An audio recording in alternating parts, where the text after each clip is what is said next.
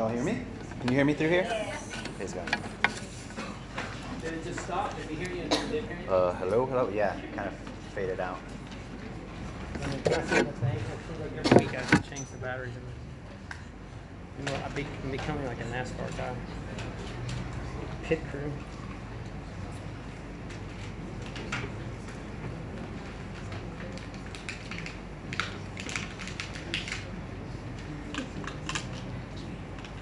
I don't think it gets turned off. You might need to turn it off this way. Okay. All right. So working now? You guys hear me okay? Yeah. Awesome. Cool. Well, thank you for having me. I'm really excited to be here. I was in town a couple weeks ago with my wife and 2 kids. They were unable to come. But we are going to be moving here. As Pastor Craig said, we're going to be moving here next month, Lord willing, maybe August. We're really excited to be a part of what God is doing here through this church and what God's doing through you guys in JB. So with that being said, I'm going to open our time in prayer, and then we will get into the Word, okay?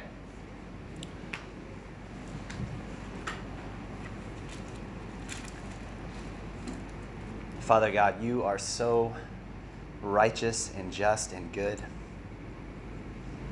and so kind. And Lord, we need your grace each and every day, Father. We depend on you and you alone. For we are weak and you are strong. And Father, I am here this morning before the people that you love, that you gave your life for. And that is sufficient news for us today. And God, we just pray that it is your word that is magnified, Father, that as I speak from your word, Father, that in my weakness you would be magnified, and that you would just help us to see Christ magnified, help us to see your word, and let that be enough. And Lord, I just pray that we would be changed this morning from your word. What a privilege it is to praise you, know you, and worship you. In Jesus' name we pray. Amen. Well, let's see if I can find my spot. Today we are going to be reading from the book of Romans. So Romans chapter 15. I understand last week there was also a sermon from Romans as well. So we're going to go to the end of the book of Romans, Romans 15, and we're going to be reading the verses 14 through 21. So that's Romans 15, 14 through 21. I would encourage you to grab a Bible if you can on your phone, one of the Bibles in the back. We are going to be in the text today, kind of verse by verse. So in order for this message to really take root in our hearts, we want to follow along in God's Word together. So that's Romans 15, 14 through 21. I'm going to be reading from the English Standard Version. So this is the Word of the Lord.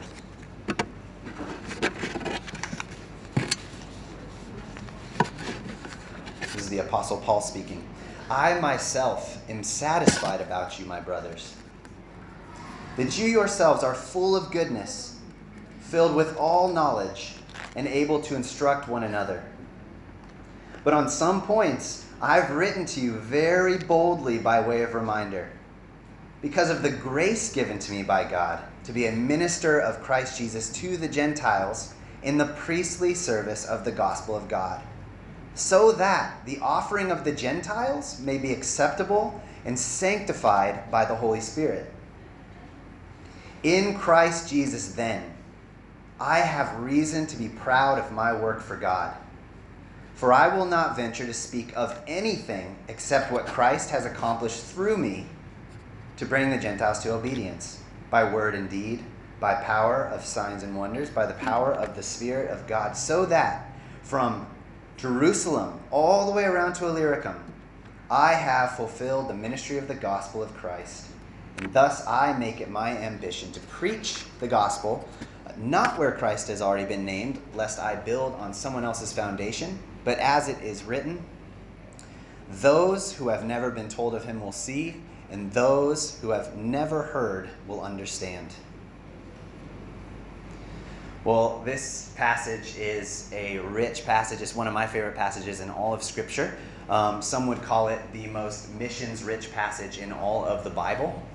And it's a passage that is absolutely sufficient for every single one of us in this room today.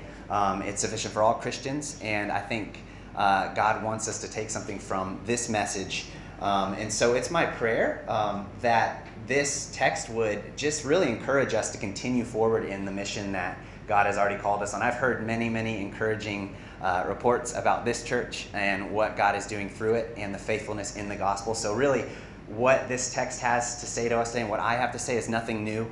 It's nothing novel. It's just really an encouragement to push forward and carry on in what we're already doing here. So that's my prayer.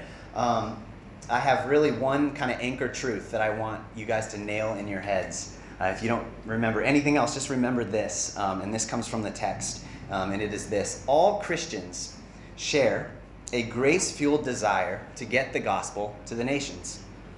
This is something we're all familiar with. So all Christians share a grace-fueled desire to get the gospel to the nations. So today we're going to look at the way Paul addresses these first century, these early church believers in Rome. And we're going to discover 3 ways from the text that this proposition is true. We're going to discover 3 ways that Christians grow in zeal for global gospel advancement. And these 3 ways, this is going to be sort of my outline. And these are the 3 ways. Knowing the gospel. So Christians know the gospel. They boldly proclaim the gospel. And then they boast and glory in the gospel. So knowing the gospel, boldly proclaiming the gospel, and then glorying or boasting in the gospel. So let's start with verse 14. Okay, let's look at verse 14 here. Christians knowing the gospel. In verse 14, Paul writes, "I myself am satisfied about you, my brothers, that you yourselves are full of goodness, filled with all knowledge, and able to instruct one another." So let's keep in mind some context here. It's pretty key. Paul has never met these believers. He's just written this masterful letter to these churches in Rome, and he's never met them. He's really just going off of reports that he's heard. Paul is really busy planting churches in the Mediterranean world at this point, and really because of his ministry, the gospel has already gone ahead speedily through his work and has already reached Rome. And there are already churches in Rome, established, mature believers, maybe like this congregation, people that know Christ and love Christ. And Paul has heard awesome things about them, but he's never met them. So he's just going off of encouraging reports that he's hearing, and he wants to encourage them. So he says that you guys are full of goodness. So what does Paul mean by this when he says you're full of goodness? I think we need to be really careful when we hear this because we might hear it the wrong way. If you guys know anything about the theology of Paul, one of the key theological points that Paul really holds onto, he champions, is justification by faith alone, which is salvation by faith alone, not by works. And so Paul is not encouraging these believers, not saying you guys are filled with goodness. It's your good works. I want you guys to know that your piety is seen, and I want you guys to boast in that. Paul is not saying that. He's not trying to stroke their egos. He's not trying to set them up for pride, to grow in them. You remember early in the letter, Romans 3, Paul starts nailing down what sin is, the doctrine of sin. And he says, "None is righteous, no, not one." That's a quote from Psalm 14. He says, "None is righteous, no, not one. No one seeks for God. All have turned aside. Together they have become worthless. No one does good, no, not even one." So he says that in Romans 3, and then here in Romans 15, he's saying, hey, Christians, you're full of goodness. I think if we hear this the wrong way, we might think, is there a contradiction? What's going on here? Well, Paul is not contradicting himself. He's actually referring to the goodness of Christ in them. They understand. He's heard much about these Christians, and he's assuming that they know Christ is their goodness. They trust Christ as their sacrifice. They trust that they've been cleansed from all of their unrighteousness, and that they're believing in the resurrecting power of Christ. And so he's encouraging them along in the righteousness that is in them, that is Christ's righteousness, not their own. So he's not trying to get them to self-boast. The goodness that Paul is speaking about here has to do with their faith in the gospel primarily. And that faith is bearing fruit in them. And so church, I don't know about you, but my church that I'm a part of, I live in Penang, and I go to a church, and I want that to be known of my church in Penang, that they are filled with goodness and righteousness. And I know that this is the desire for this church, that when we go other places, that the reputation of this church is that they are full of goodness, the righteousness of Christ, that they are bearing fruit in their neighborhoods, in their workplaces, with their friends, and in this church. So the question that we have to ponder is that the type of goodness that is that our reputation here as a church? And is it giving glory to Christ? So we move on, and Paul says they are filled with all knowledge. So he says you're full of goodness, and now he says filled with all knowledge. So that's kind of interesting, right? Full of goodness, filled with knowledge. So what is Paul saying here? Is he saying that they're all knowing? They know everything there is to know about everything. You guys are set, you're good, and you're knowledgeable. You know everything. It's definitely not what Paul's saying here either. He's actually referring to their knowledge of the gospel. Tom Schreiner, in his Romans commentary, he says that this word knowledge that Paul uses should be understood comprehensively in terms of spiritual realities. So, in other words, Paul's referring to their theology, their knowledge of the gospel. Goodness of Christ, knowledge of the gospel. So, Paul's saying, I've heard, you've been instructed well. You know your stuff. You know the gospel. And you've had faithful leaders investing in you, faithful teachers and preachers. Friends, I know that that's the case here. Pastor Craig and other ministers that have come through have instructed you well. And so you have this knowledge as well. And this is not the knowledge that stays in your mind, stays in the storehouses of your brain, but this is a knowledge that humbles us and transforms us and results in worship. I was thinking on this idea this week, theology. I love reading theology and theological books. And so many times I have to remind myself that this knowledge that I'm putting in my mind about Christ should produce in me worship. If it's just staying here, then something is missing my heart. It's not undergirded with the gospel. One of the great theologians, J.I. Packer, he says this about knowledge. He says about theology. He says, theology is for doxology, worship, and devotion. That is the praise of God and the practice of godliness. It should therefore be presented in a way that brings awareness of the divine presence.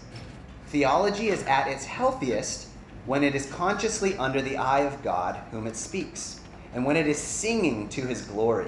Love that. This, too, I have tried to bear in mind. So, folks, what are we doing with the knowledge that we've been giving?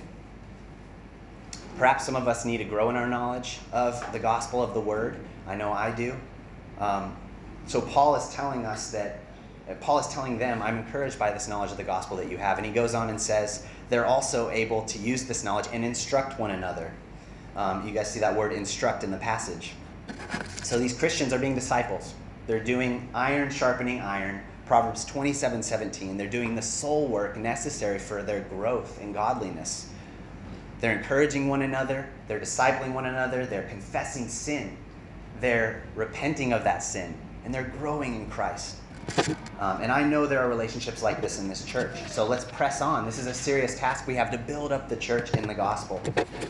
Ordinary church members able to instruct one another. So that's the main point here of the first point. Christians knowing the gospel produces an ambition in us to get the gospel to the nations. So knowing the gospel, now let's move on.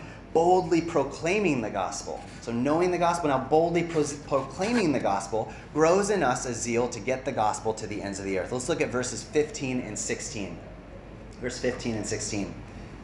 Paul says, but on some points I have written to you very boldly by way of reminder, because of the grace given to me by God to be a minister of Christ Jesus to the Gentiles in the priestly service of the gospel of God.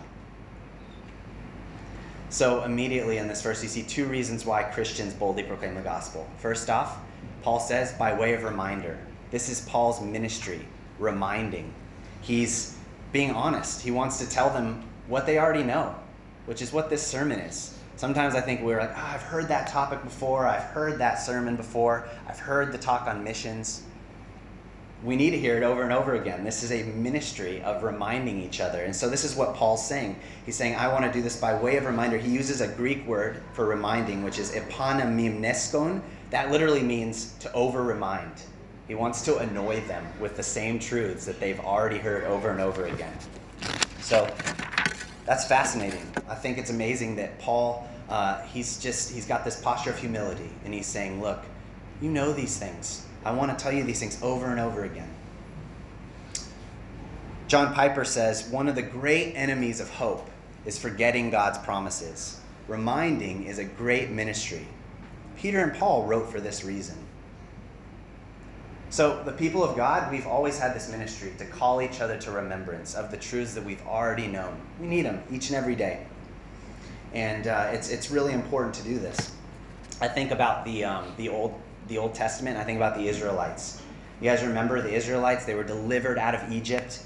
God is doing amazing things for them. He's guiding them in the wilderness. Manna from heaven, quail, water, anything that they need, God is providing for them. And he's reminding them of their promises. But what happened to them? They didn't immerse themselves in the truths of God, in the truths of his word. And so they were very quickly carried away by the desires of their flesh. And they were very quickly forgetful of God's promises. And so that's the same. We are susceptible to the same thing happening to us today. We need these truths over and over again. We need to be in the Word. We need to be reminded daily. Another reason why Christians boldly proclaim the gospel is because of God's gift of grace. So look at the end of verse 15. Paul says, this is why I'm able to speak boldly. Because of the grace given to him from God. Because of the grace given to him from God. What a gift. What a gift that was for Paul. Let's remind ourselves about Paul, formerly known as Saul. This guy was like the ISIS commander of his time. I mean, he was systematically hunting down Christians. You remember the story in Acts, the stoning of Stephen. Stephen is stoned. He gives this amazing testimony of God's grace in the gospel. And then his garments, after he dies, his clothes are laid at the feet of Paul. Paul hated Christians. And the grace of God saved Paul. I mean, we have to remember how impossible it is for dead hearts to rise without the grace of God. This is Paul. This is Paul's testimony. It's the grace given to me by God, which is why I go out and boldly proclaim the gospel. Let's remind ourselves that this grace that Paul experienced, this grace that Paul has set him free, this is the grace that has saved us. I think about my life before I came to know Jesus, and I was a hater of God. I hated God. I hated Christ. There was no way that my heart of stone would have resurrected itself. I needed the grace of God. And so when I hear Paul speaking of the grace that's given him motivation, this is the same grace that motivates me to go out and proclaim the gospel boldly. Paul goes on here to say he also boldly proclaims the gospel to participate in the priestly service of God. So guys, look at verse 16 here. Paul says he does these things by God's grace to be a minister of Christ to the Gentiles in the priestly service of the gospel of God, so that the offering of the Gentiles may be acceptable and sanctified by the Holy Spirit. When I read this verse, at first I was a little bit taken back by the language Paul was using. He says priestly service. And I thought that was sort of strange when the Old Covenant system of priestly sacrifice, that was done away with. But Paul's then employing that same language, Old Testament language, to describe his new work here. So I'm wondering why he's using sort of this cultic language to describe his ministry. And as I studied more and more, I realized Paul is appealing to metaphor. He's using this language to really pay homage to what God has done in his life and what God is calling him to. And now, instead of being in the temple, Christ is the high priest. Christ is the final sacrifice. And the temple is now really like the harvest fields. This is where Paul is actually presenting his offering, which is his labor in the gospel, to the Lord. So he's using cultic language to say, hey, Christians, we are called to a priestly sacrifice now, except our work is not done in the temple. It's done in the harvest fields. And so I just really thought that was fascinating to see he's using this Old Testament language.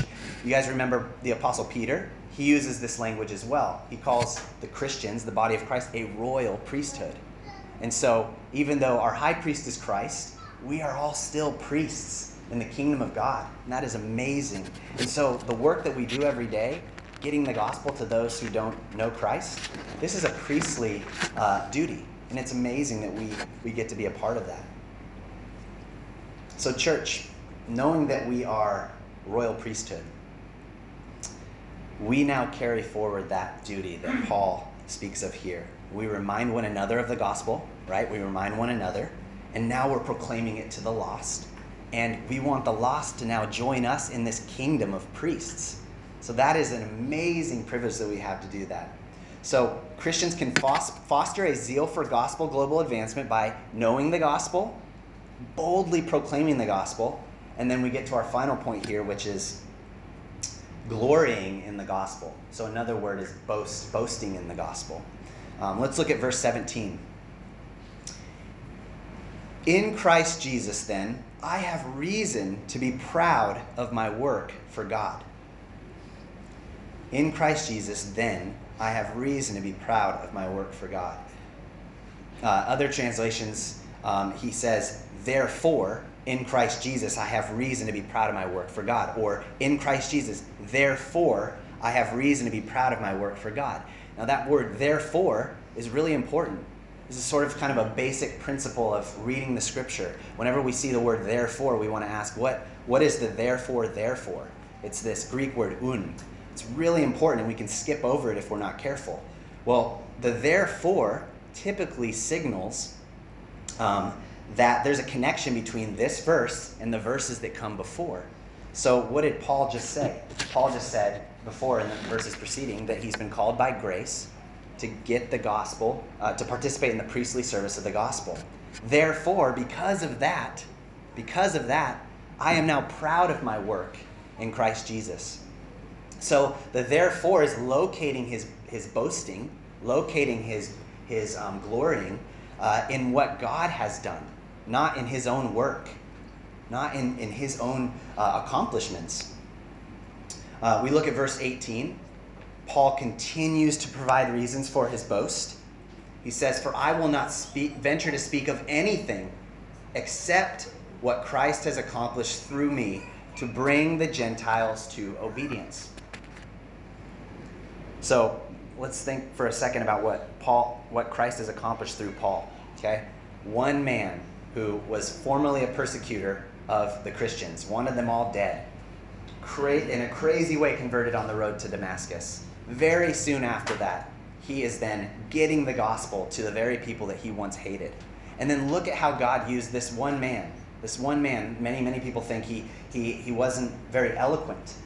He had maybe physical infirmities. But God used that one man to then get the gospel to the known Gentile world. At the time, Paul didn't know what was beyond the Mediterranean region. But God used him to start churches in all of these cities, multiplying churches that are now doing other ministry. So Paul accomplished much. If you were to look at his accomplishments from a worldly perspective, you would think, well, Paul has a lot of reasons to maybe boast in his own accomplishments. I mean, look at what God has accomplished in him. Look at his ministry. It'd be like equivalent today to a church that's started and it's planting other churches. It's growing very large. It'd be very tempting for those pastors to look at their own accomplishments, right? But Paul is very hesitant to do that. He wants to boast in Christ alone. Because he knew that Christ accomplished a miracle in him at salvation. And so because of what Christ has accomplished in him, he can now think about what Christ will accomplish through him. And so we have to have that very same mindset. Before we think about what God is doing through us, we need to think about what he has done in us. And so I thought it'd be a good time for us as a church to just take a few steps back and boast in the gospel. To remind ourselves of the gospel real quickly. That God saw fit in his love and kindness to stoop down into his creation. God condescended. He came to us as a man. It's just phenomenal. He stooped as low as becoming one of us. He knows what it's like to be a man. He knows our pains. He knows our sadness. He knows our anguish. It even says in the scripture that he knows our temptation. Yet he did not sin. He lived the perfect life that we could never live. And then he went to the cross. And what happens there on the cross? It's the great exchange, right? He gives us his righteousness, takes our sin, the punishment that we deserve, the wrath that is deserved to be poured out on us. Christ takes it on himself. And then he's put in the grave. He resurrects, comes and shows up to all his followers. They get to see this and behold the glories of this event. And then he ascends to the Father. And he's not just up there. It's not like he's just exited the scene. He's up there right now, interceding for us. The Bible says that he's praying for us right now. So when you and I sin each and every day, those of us who have embraced Christ, even though we still stumble in many ways, and we fall and we sin, God is not looking at our sin. He's looking at Christ's righteousness in us because he's interceding on our behalf. This is the gospel. This is the glorious good news. This was Paul's only hope. This was Paul's only boast. This is why he did gospel work to the point of death. This is why the other apostles, they took the gospel to the ends of the earth, willing to die for this. This should never get old. This is the gospel. We need this each and every day. We need this each and every Sunday. So I pray that this is something we remind ourselves of. For those of you that haven't really grasped the gospel, maybe it doesn't make sense to you. I do pray that you would just keep coming to church, keep being around the people of God. You're going to hear the gospel over and over again. You might be annoyed of it, but I believe in the power of the gospel that it can change your hearts. And I believe that it can open your eyes. It does as it pleases. And so keep coming, keep hearing the gospel, and I pray that the Lord would open your eyes and that you would turn from living your own way and embrace Christ, embrace the gospel. Well, as we boast in this reality, let's also boast in the gospel because God not only has saved us, but he does accomplish work through us. So God actually wants to use us now. He wants to use us as his means to complete the Great Commission. So look at verse 18 and 19. Paul talks about the means by which God will use him. He says, by word and deed, by the power of the signs and wonders, and by the power of the Spirit of God. And then he goes on and says, so that from Jerusalem all the way around to Illyricum, I have fulfilled the ministry of the gospel of Christ. So that's the means by which God uses us, by word and deed, signs and wonders, the power of the Spirit of God. And God used Paul, so he plans to use us 2,000 years later. We are ordinary, insignificant pieces of dust, but he wants to use us. He wants to use what is weak to shame the wise. We have the power of the gospel in us. So let's continue to think about how God wants to use us. It's amazing. Well, we see Paul was faithful. Paul was obedient to this calling. So much so that he says, my ministry is fulfilled. Now, I think this is really interesting because we know that his ministry is not really fulfilled. So what is Paul saying here?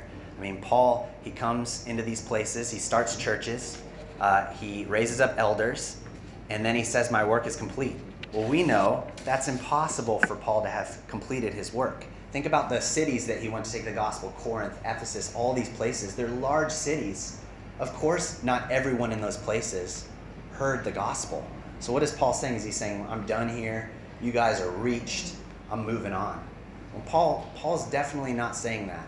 He's definitely not saying that. That would be like saying, this neighborhood, Bucarinda, is reached because this church is here. So we can move on. Craig can go elsewhere. It doesn't make sense. There are so many lost people around us. I just had breakfast here at this little hawker center over here, and I was just thinking as I was eating there, wonton mee with all the people, I was like, man, probably most of these people, which how many yards away from that church, how many meters away from the church? A couple hundred meters. They don't even know the gospel. Like probably a lot of these people in here don't even know Christ. They don't even know the gospel. So there's much work to be done in JB. And there was much work to be done still in the Mediterranean world. So what is Paul saying here? Paul says in verse 20 and 21, I make it my ambition to preach the gospel not where Christ has already been named, lest I build on someone else's foundation. But as it is written, Those who have never been told will see, and those who have never heard will understand. So for Paul had a strategy of reaching the nations. Paul's strategy was going to key cities, key port cities, planting churches in those cities strategically. So think about JB or any other big city. He wanted to go there, start churches, and he wanted them to do the work of the ministry. And then Paul thought, well, God has called me in a unique way to go to the edges of the field. So Paul thought, hey, I'm going to go to the ends of the earth, which at the time was like beyond Rome. So Paul's writing to the Romans here, and he's saying, I want to come to you. I want that to be kind of my base. And then together we're going to go to Spain. Spain was the ends of the earth at the time. And so Paul felt like he had a unique frontier missions calling to go to the edges of the field. And so that is definitely a key part of the Great Commission. So here we are, 2,000 years later, over 2,000 years later. We know that Christ has not returned. So there's still work to be done. Paul didn't reach the whole world by himself, but he did go to the edges of the field during his time. And so I want us now, 2,000 years later, to think about the unique dynamic that this church has in a city like JB. This is a very strategic place. Malaysia as a whole is so strategic. They say it's truly Asia. I think it's truly the nations. Come to JB and you see so many different people from the nations. Unreached peoples that we've been strategizing to reach for years. God is bringing them to JB. I meet Nepalis. I meet people from the Himalayas that are in these unreached people groups all the time in Penang. So God is bringing them here to a place like Malaysia, and that's amazing. So perhaps the frontier, this idea of frontier missions, is changing. Maybe the mission frontier is JB. Maybe it's the distant corner of JB where the gospel has not gone yet, and that is our frontier. And so I want us to think about our city as a mission frontier, and I want us to think of Malaysia the rest of that way. God might not call all of us to go to the backside of the Himalayas with the gospel, but he is calling us to stay here, and God is bringing unreached peoples to our doorsteps, across our street. And this is Malaysia. I mean, we have a majority people group here, the majority people here that are 99.9% unreached. So we don't have to go far to reach people with the gospel that have never heard. We can cross the street and do it. And so we have so much work to be done here. And I want us to grasp the gravity of the lostness around us. 6,000 people groups in the world. 2 billion people on the planet, they think, that have still not heard the gospel. Millions of places without churches. Neighborhoods here without churches in JB. That means billions of people each and every day are not able to hear the gospel, and they're living and dying without ever tasting the grace of God that we are tasting in this room together today. This is not okay. This should stir in us a holy ambition to get the gospel to the nations. And this is not something that should guilt us. I think sometimes we hear missions messages and we feel guilty. And maybe sometimes speakers and preachers, they do unrightfully guilt people into missions. But this is not a message of guilt. Guilt and shame has been dealt with at the cross of Christ. What this should do is convict us together that we need to go out and take the gospel to our neighbors and to the nations. So folks, this is what Paul is reminding the Roman Christians, and this is what I want to remind us here today, that we serve a global God. You can't escape it when you read the scriptures. He has always cared about the nations. You cannot escape this. And we live in a really unique time in the world today. So let's tune in to what God is doing, and let's make it our aim to get the gospel to the nations, starting here in JB. Well, church, in closing, I want to ask this question. How might God be encouraging us all together to continue fostering and building an ambition to get the gospel to the ends of the earth? How might he be asking us to steward the resources that we have for the mission in JB? That's the question that we need to continue to ask ourselves. I know you're getting asked this question weekly, but let's remind ourselves of this question. How might he use us tomorrow, Monday, in JB, to be a part of this amazing work of getting the gospel from here to the nations? It's my sincere hope and prayer. I've been praying for this church. My wife and I and family will be joining this church, so we're praying for this church. And I've been praying that this church would really be what this passage says: Christians that know the gospel, boldly proclaim the gospel, and boast in the gospel. And that the gospel would continue to go out from this church to Singapore, to every corner of JB, to the rest of Malaysia, and of course to the ends of the earth. So let us pray.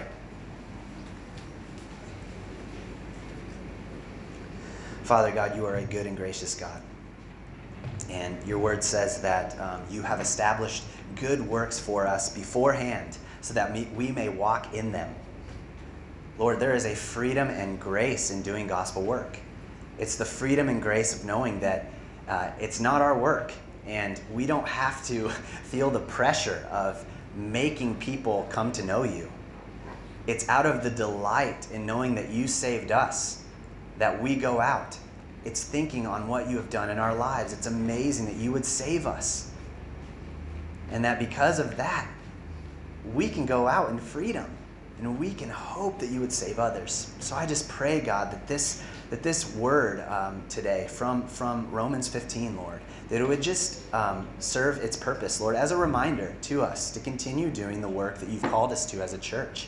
God, you will complete your Great Commission.